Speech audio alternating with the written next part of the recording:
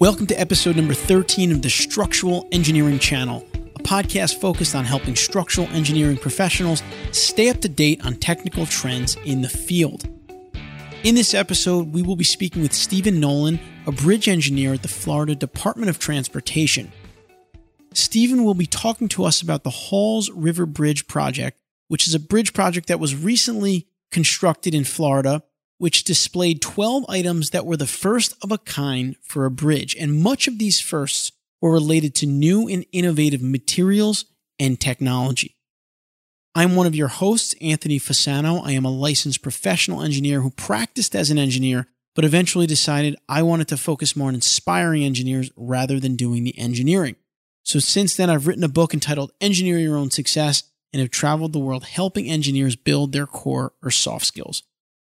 My co-host is Matt Picardo, also a licensed engineer, practicing on structural projects in California with an undergraduate degree from Cal Poly Pomona and an MS in structural engineering from UC San Diego. Matt also hosts the YouTube channel Structural Engineering Life, through which he promotes the structural engineering profession to engineering students and young professionals that are not familiar with the industry perspective. Now, before we get started on this episode, this is a free show and our sponsors help us keep it free, so we ask that you please support them. And now I'd like to recognize our sponsor for this episode, CSI. Computers and Structures, Inc. is recognized globally as the pioneering leader in software tools for structural and earthquake engineering. Software from CSI is used by thousands of engineering firms in over 160 countries for the design of major projects.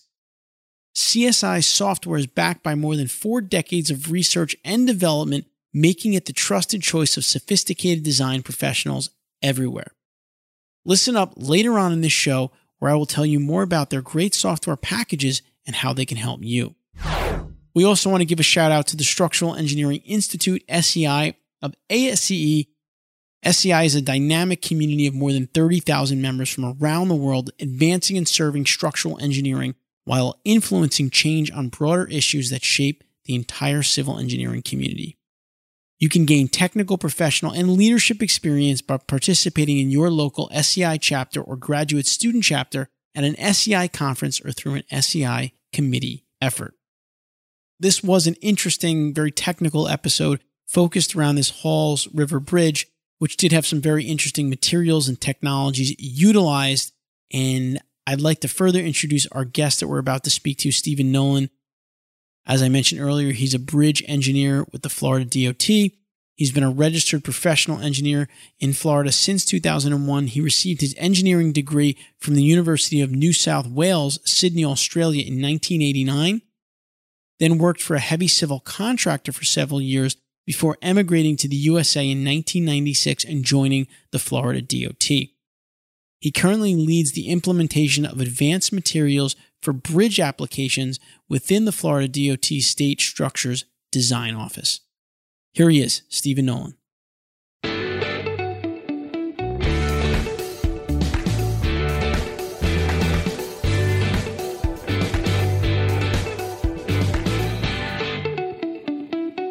All right, now we are excited to welcome Stephen Nolan onto the Structural Engineering Channel podcast. Stephen is a bridge engineer working for the Florida Department of Transportation, and we wanted to bring Stephen on to talk about the Halls River Bridge, which is an interesting project. Stephen, welcome to the podcast.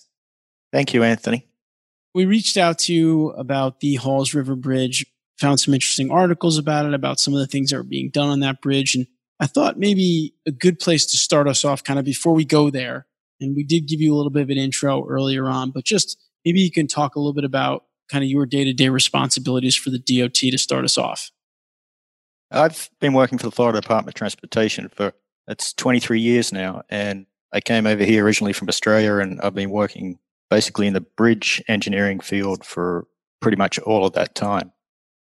Majority of my career, I was involved in standards development and maintenance for primarily bridge components, so pre-stressed beams, piles, traffic railings. Also helping out with in-house designs for different superstructure types. As we broaden our standards for bridge design, we try them out on newer and different bridges. So we've started to explore corrosion-resistant materials, stainless steel fiber reinforced polymers.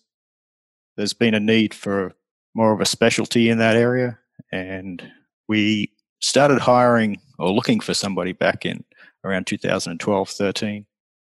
We hired someone, they moved on to another job, then somebody else came into that position. I assisted them, they moved on, and so eventually I stepped up and said, well, since I'm going to be involved in this in the standard side, let me take the lead.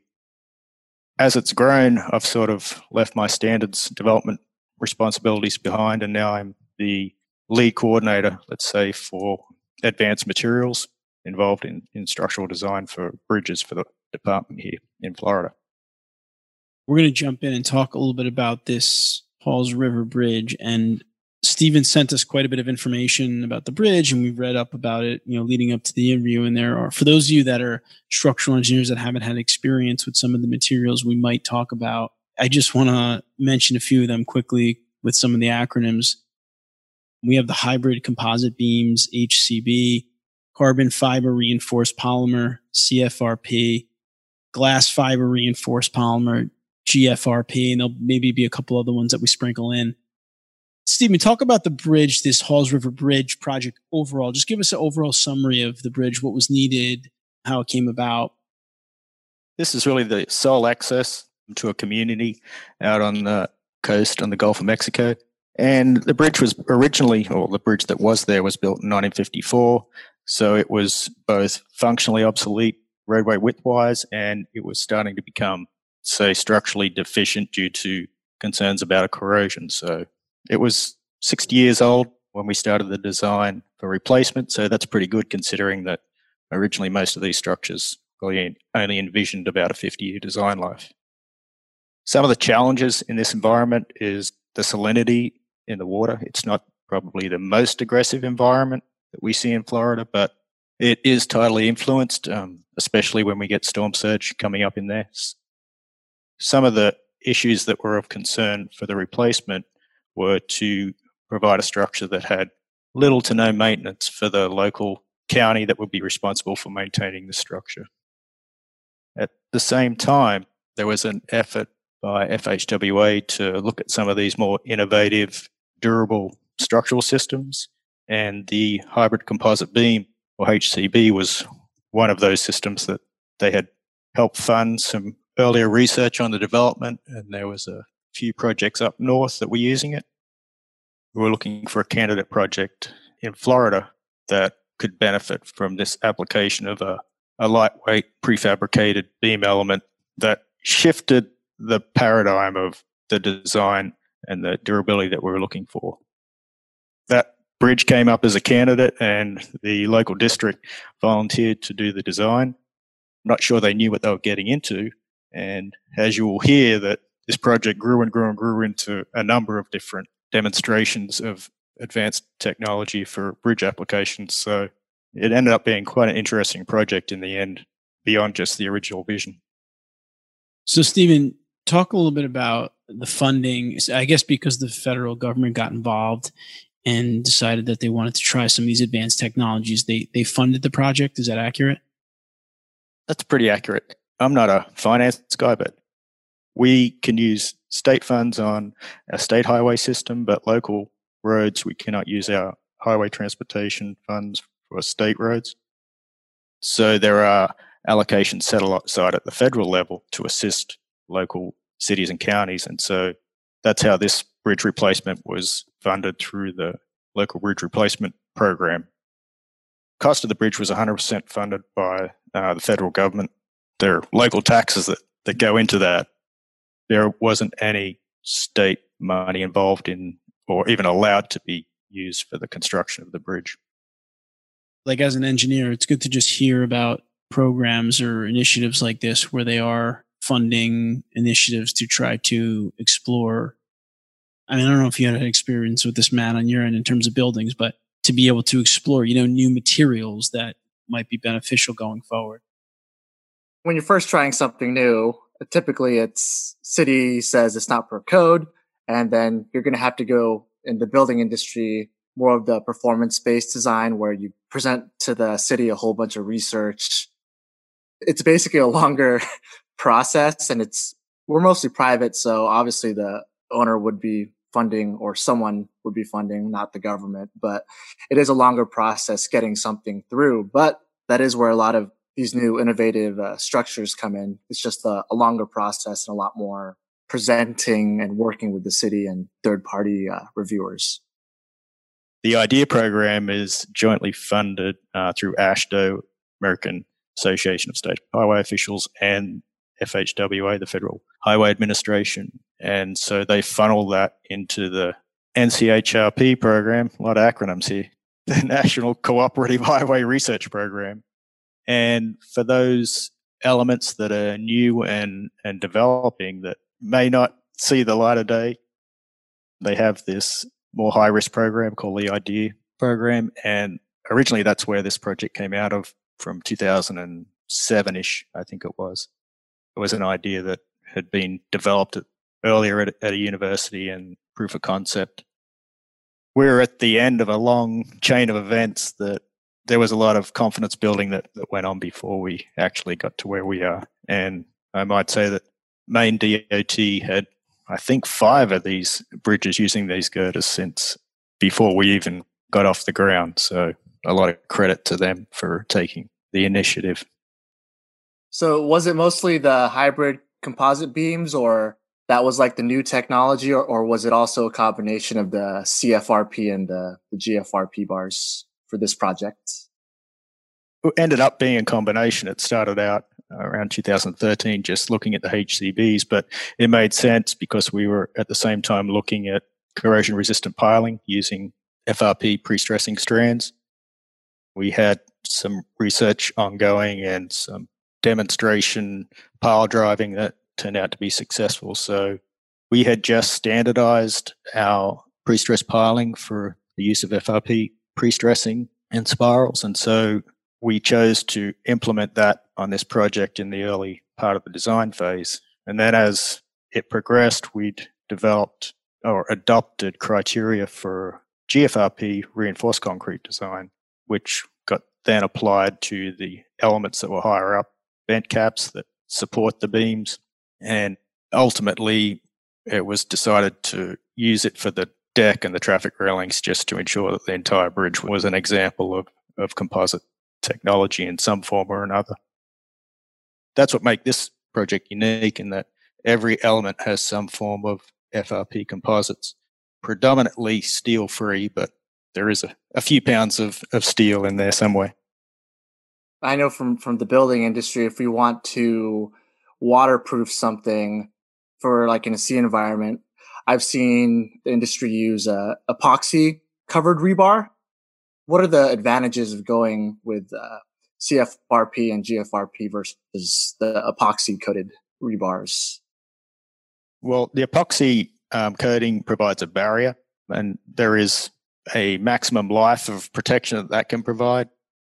The benefits of the FRP materials is that they are immune to chloride's corrosion, so there will never be a chance of corrosion and the detrimental spalling that might occur after that.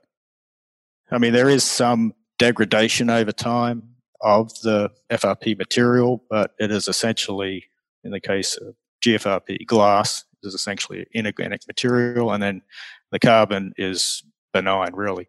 It's just the matrix surrounding them that is a little more sensitive to environmental conditioning. But what we've found in the research that we've sponsored and also followed is that the concrete provides adequate protection from some of the other issues that, like UV degradation, that typically aren't an issue with steel reinforcing materials. But as far as chlorides and moisture, the research has proven that we really have very little concern for that beyond 100 years of design life. So basically, in terms of versus the epoxy rebar, I mean, with epoxy, the concrete can still degrade, but with these FRP materials, I mean, it's a lot more durable than epoxy because the epoxy is just for the rebar, right? Yeah, the epoxy just forms a barrier over the rebar, and you may get maybe 30 years additional design life out of it as long as it's not compromised during construction. And then you can get corrosion initiation, which then expands and cracks the concrete, which accelerates the deterioration. And if you don't go out and have a maintenance program to go out and repair these types of problems or seal the cracks when they do occur, then ultimately you're going to have a major rehabilitation issue. We have addressed corrosion in Florida, which is predominantly from the ground up, from the water and the soils, by densifying our concrete rather than using barrier systems on the reinforcing like epoxy coating. So concrete cover, fly ash and microsilica additives in the concrete create a much more effective barrier protection. But ultimately, if the concrete cracks or when the concrete cracks, then that protection is compromised, and you either have to get in there and repair it and seal it up to prevent further degradation, or plan on replacing your structure at some more frequent interval. Before we go further with Stephen and ask him a few more questions about design or maintenance of the bridge, there were 12 specific things that were done kind of first time on the Haul Rivers Bridge that haven't been done before. We'll list all these in our show notes, of course, but real quick, I'm just going to mention some of them here. Firstly, every component contained FRP of some form. The driven pile had CFRP piles, pile splices that were using epoxy that were doweled, the bent caps.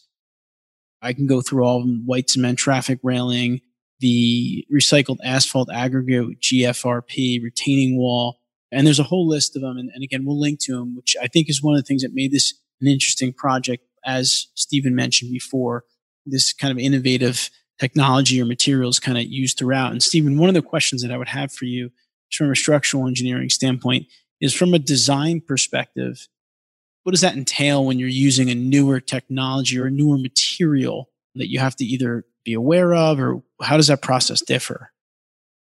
It can be pretty daunting in the beginning. Sometimes you don't know what you don't know.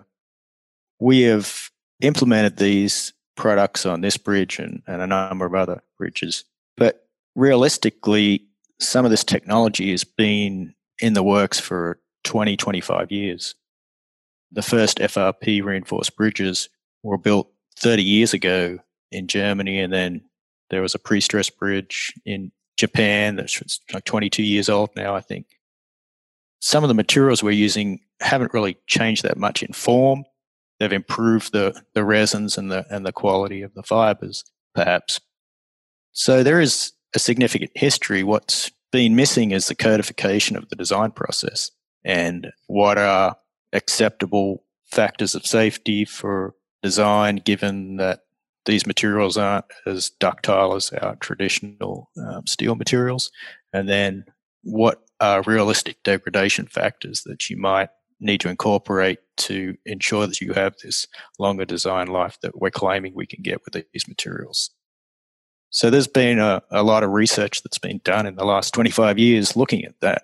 And in the meantime, we've been using these materials for repairs simply because there wasn't really any other option. We've been using initially glass and then carbon fiber wraps for repairs of columns and beams that have been impacted by oversized trucks and other corrosion-related repairs when we need to go in and strengthen.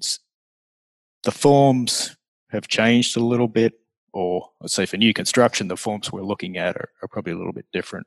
The hybrid composite beam is probably a good example of a combination of both an exterior shell, which is FRP, and then internal reinforcement. In the case of the HCB is galvanized strand, but the principles are similar. So, but you're doing it on the job, basically. It's not like training for this, using some similar maybe calculations or equations, just learning about how to design around these new materials.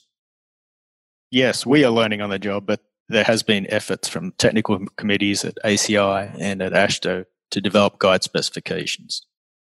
The one thing we don't have is mandatory design specifications, but ACI is working on one of those. It should be out in a couple of years, and the Canadians have a couple for building and highway bridges as well. We're getting to the point where this is going to become pretty standard practice when it's applicable. There's a premium applied to using these materials in many cases, and so you want to make sure that you're spending the money in the right place when you need to. But you touch on an issue. There's a whole training initiative that really needs to be developed to ensure that we're all consistently designing to the same standards. It's not something that structural engineers aren't used to anyway, but it's just learning a new set of equations and, in some cases, different principles. One follow-up on that, Stephen, is you mentioned earlier on how the federal government got involved. They were looking for a project to utilize some of these newer technologies or newer materials. And based on everything kind of you just said, going forward now, how does this project play a role in terms of the development of guidelines in the future? Or since it has a lot of firsts in this project, is there going to be follow-up or any kind of recording of information or data that to help them with future decisions around these materials? Definitely, yes. So we have a slew of material available on our FRP Innovation webpage, specifically related to this project and then the other projects that are ongoing. There hasn't been a real focused effort at this point on the FRP side from FHWA, but we're hoping that will change in the near future. We have initiated some design training that was delivered recently at our transportation symposium. It was really just the tip of the iceberg. We're currently developing 2 formal courses for pre-stress FRP and then conventional FRP reinforced concrete design.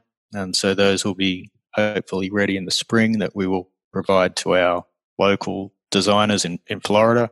And we have some interest at the national level from other states to put some of the NCHRP funding towards that, hopefully for delivery of a national program. Looks like, so since this is kind of experimental and it kind of looks like you guys are trying to see how this bridge is going to perform, are the hopes that this bridge is basically going to have like very little maintenance? Is there some type of maintenance program, or are you expecting maintenance on this type of bridge? So we're not expecting to have to do any maintenance typically on this bridge. The bridge programs work in the US is that there is a mandatory 2-year inspection required from the federal government, and that's usually when you identify deficiencies in newer structures, and then if you identify deficiencies in older structures, then you track those over time, and you may even have a increased frequency of inspection if necessary. What we're doing here, we may never be alive to see the benefits from, because we're designing structures right now for 75 years. Typically, we see 20, 25 years before you need any significant amount of maintenance, and usually that's in an aggressive environment. 50 years, definitely you got to be doing something significant. We do not expect anything necessarily to appear as detrimental in the performance of this bridge for 50 to 75 years, so I'll be not working anymore. We certainly have ongoing testing using accelerated aging techniques in the laboratory.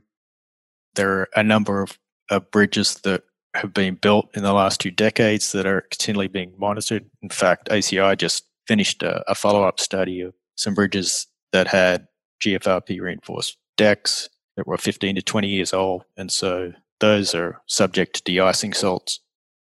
There was very positive results from that beyond what we assume for design currently, so that sort of gives some added confidence that we're on the very conservative side for the factors that we use.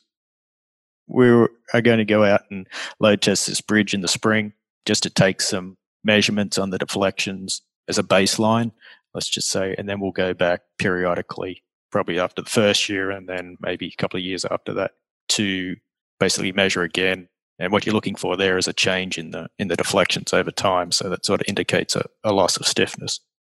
We don't really foresee that to be anything that will be a concern, but I guess one follow-up on that, Stephen, obviously we know that one of the problems here in the US and certainly beyond is just infrastructure in general.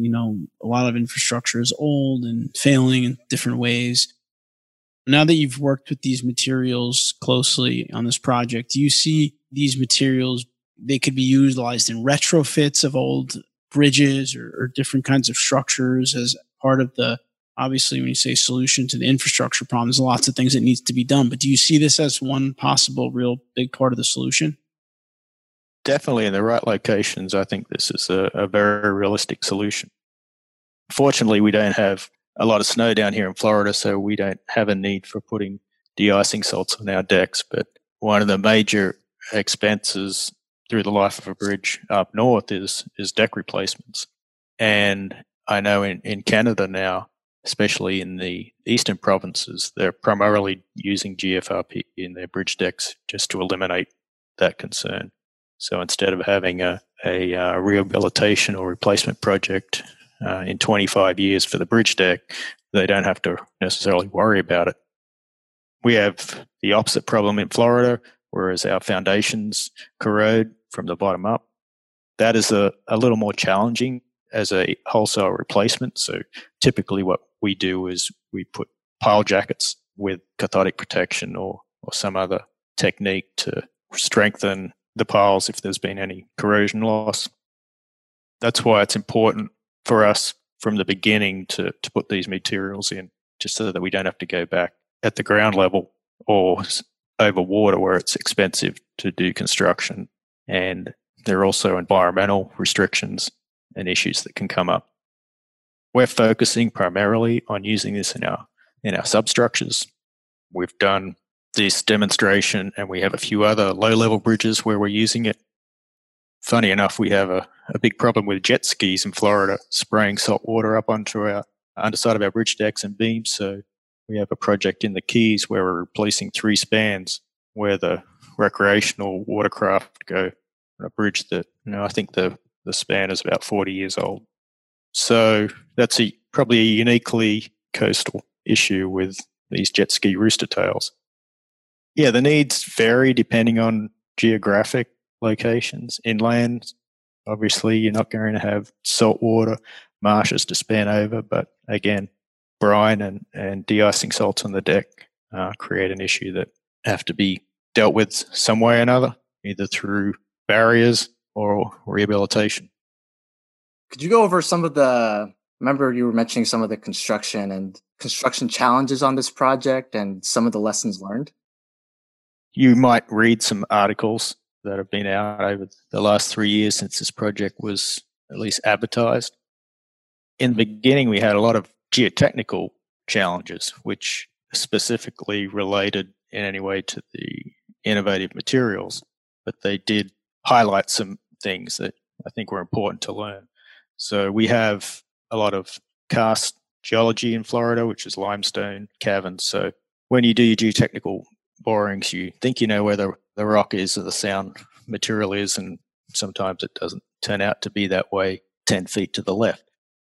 We had piling that was estimated to be a certain length in the order of 60 to 70 feet. And once we'd got out there and done the test piling and confirmed that, they ordered the production piles. And on one of the bent locations, we ended up having to go 2.5 times the original test pile estimation. And that was because we essentially skipped over one of the bent locations to minimize the amount of test piling that we're doing. And we've created a 3D model of the bridge and the pile lengths, and it just looks like a big hole essentially underneath one of the locations. And it wasn't the same all the way across the bridge either. I mean, the bridge isn't that wide. It's only about, 70 feet wide or 60 feet wide. But some of the piles were 120 foot long, and then on the other side, they only needed to be in the order of 60 feet. So all those things created some delays where we had to order splice pieces to ensure we had enough pile length, and to ensure that the splices to the piles were as corrosion resistant as the original materials. We had to utilize basically a new design for the splice. The materials that you use in the splice aren't the same as what are used in the pre-stressing of the pile, and they weren't available. So because it's such a small volume of material, the producers really didn't have it on hand. And then by the time they said they could produce the material, the contractor didn't want to be delayed that long. So we actually ended up using stainless steel as a replacement in some cases for doweling. which was good to have another option. So one of the lessons learned there was to have one, pre-approved materials, two, redundancy in your supply chain, and maybe even redundancy in your material types. We have rolled this out more broadly now with multiple material options so that we don't get caught in that situation. So that was for the foundation supports for the bridge, and we had a similar situation with the seawalls at the abutments. Originally, the abutment seawalls were tied back systems that weren't tipped very deep in the foundations, and the designer wasn't very comfortable with that, with the increased height and loads that we were placing at the abutments. So we went with much deeper piles, and to eliminate some of the constructability challenges, did away with the tieback option. The problem was that the caprock material turned out to be a lot harder to penetrate than was originally estimated, and the contractor spun his wheels for several weeks trying to get started, to get the sheet piles down to the minimum tip that was required. Actually, several months, to be honest. They went through 4 or 5 different construction techniques, and in the end, we redesigned those bulkheads to be tied back so we didn't have to excavate so deep through the rock material. That really could have happened with any type of material. The advantage here was we were able to utilize the longer sheet piles, cut them off, and use the cut-off sections for deadman anchors without any concern for corrosion. The piles cut through very easily with the concrete saw because there were no metal components in there, so the contractor appreciated that. That had some benefits out of that challenge. We had wildlife challenges on this project. We had a osprey nest on top of the contractor's crane, which meant he couldn't work for 3 weeks because it's endangered species, and they ended up relocating providing a nesting location, and then the local environmental agency came out and relocated the entire nest. So that was pretty neat, and we got some good photos out of it, but I'm sure the contractor didn't really appreciate it. That could have been mitigated, I guess, by having a flashing strobe or something on top of the crane to discourage the wildlife, but you don't know what you don't know, like I said before. Following up in the future, will there possibly be some publications, or will there be ways for other structural or bridge engineers to just be able to learn from what you've learned on this project? Sure, yeah. There's a number of articles that have been published in journals that have used the findings from this bridge to explore some different avenues. I think one of the most important ones that have come out of this was a life cycle cost analysis work, and even the life cycle analysis from an environmental perspective that's been done at the University of Miami. So there are several articles in Concrete International also, and then technical journal publications in the Journal of Composite Construction, and I can't remember off the top of my head where the other ones are, but there's been probably half a dozen presentations at engineering conferences on this bridge. So there's a wealth of information that's out there. We also have a designated web page for these types of projects for the department, and there's some information on there related to the workshops that we held, and then fast facts. There is finally a monitoring report that we had commissioned as part of the construction to track all the construction activities, and that has been periodically presented at different conferences, but the finalized report should be ready in the next month or so, and that will be posted to the department's website and then indexed under the Transportation Research Board system. So you'll be able to find that eventually. We will find as many of those resources right now today that are available, and we'll post them as well. We'll link to them from the show notes of this episode, which you'll be able to find at structuralengineeringchannel.com. Look for episode number 13. Once again, Stephen Nolan, bridge engineer at the Florida Department of Transportation. Stephen, thanks for taking some time out of your busy day today to come on with us and talk to us about the Halls River Bridge project. It sounds like a really interesting one, and it's exciting to hear about the kind of these new materials and what maybe the rest of the community and really the country and beyond will be able to learn from the project. So thank you so much for doing this. Thanks for having me on, Anthony and Matt. It's been a pleasure.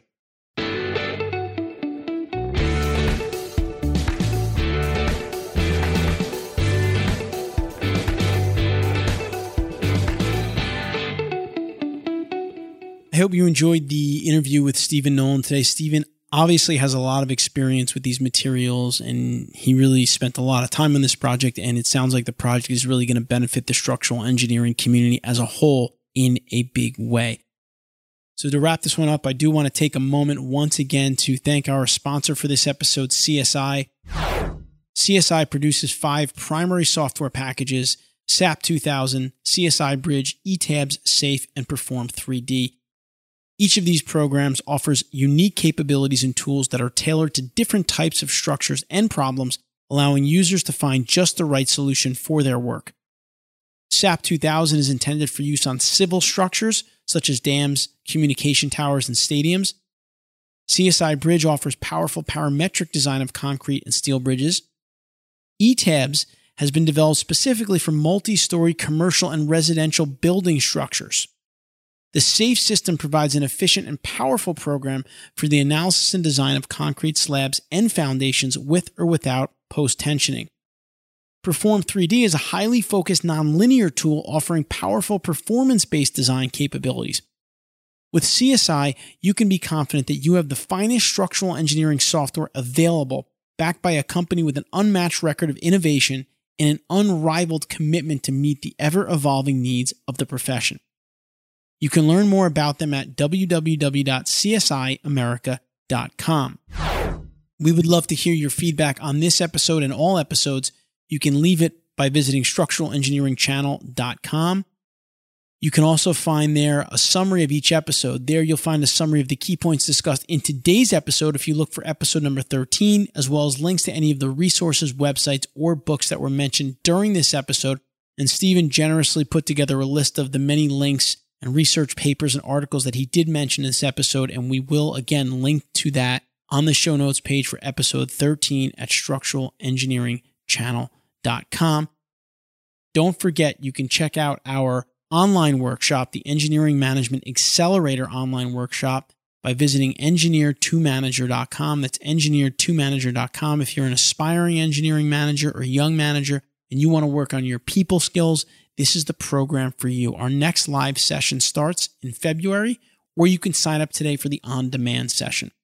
Just visit engineer2manager.com. And until next time, we wish you the best in all of your structural engineering endeavors.